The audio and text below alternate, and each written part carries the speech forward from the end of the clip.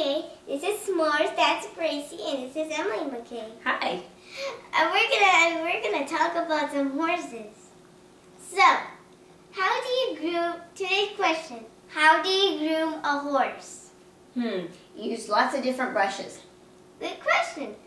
Name the three kinds of brushes.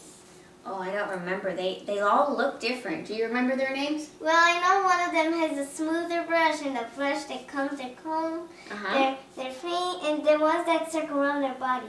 Right, for where they have their saddle. Yes. That's right. And the one that goes in circles, you cannot use it on the mane or the tail or the legs. Okay.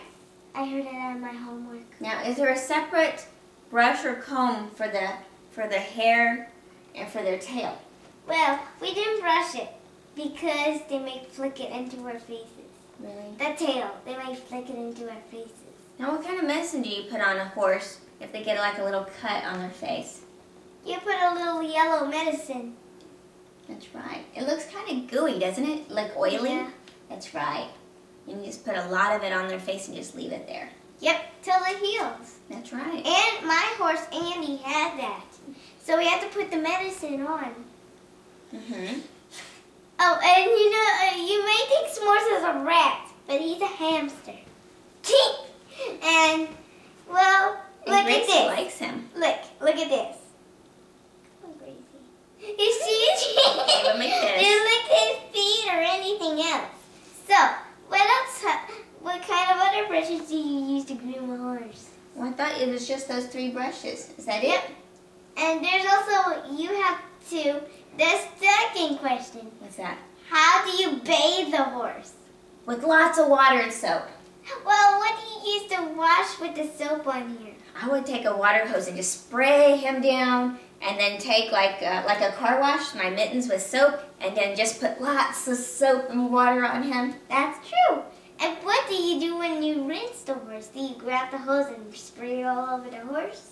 Yes, just like I would in a car wash. Just wash them all down. But be very gentle.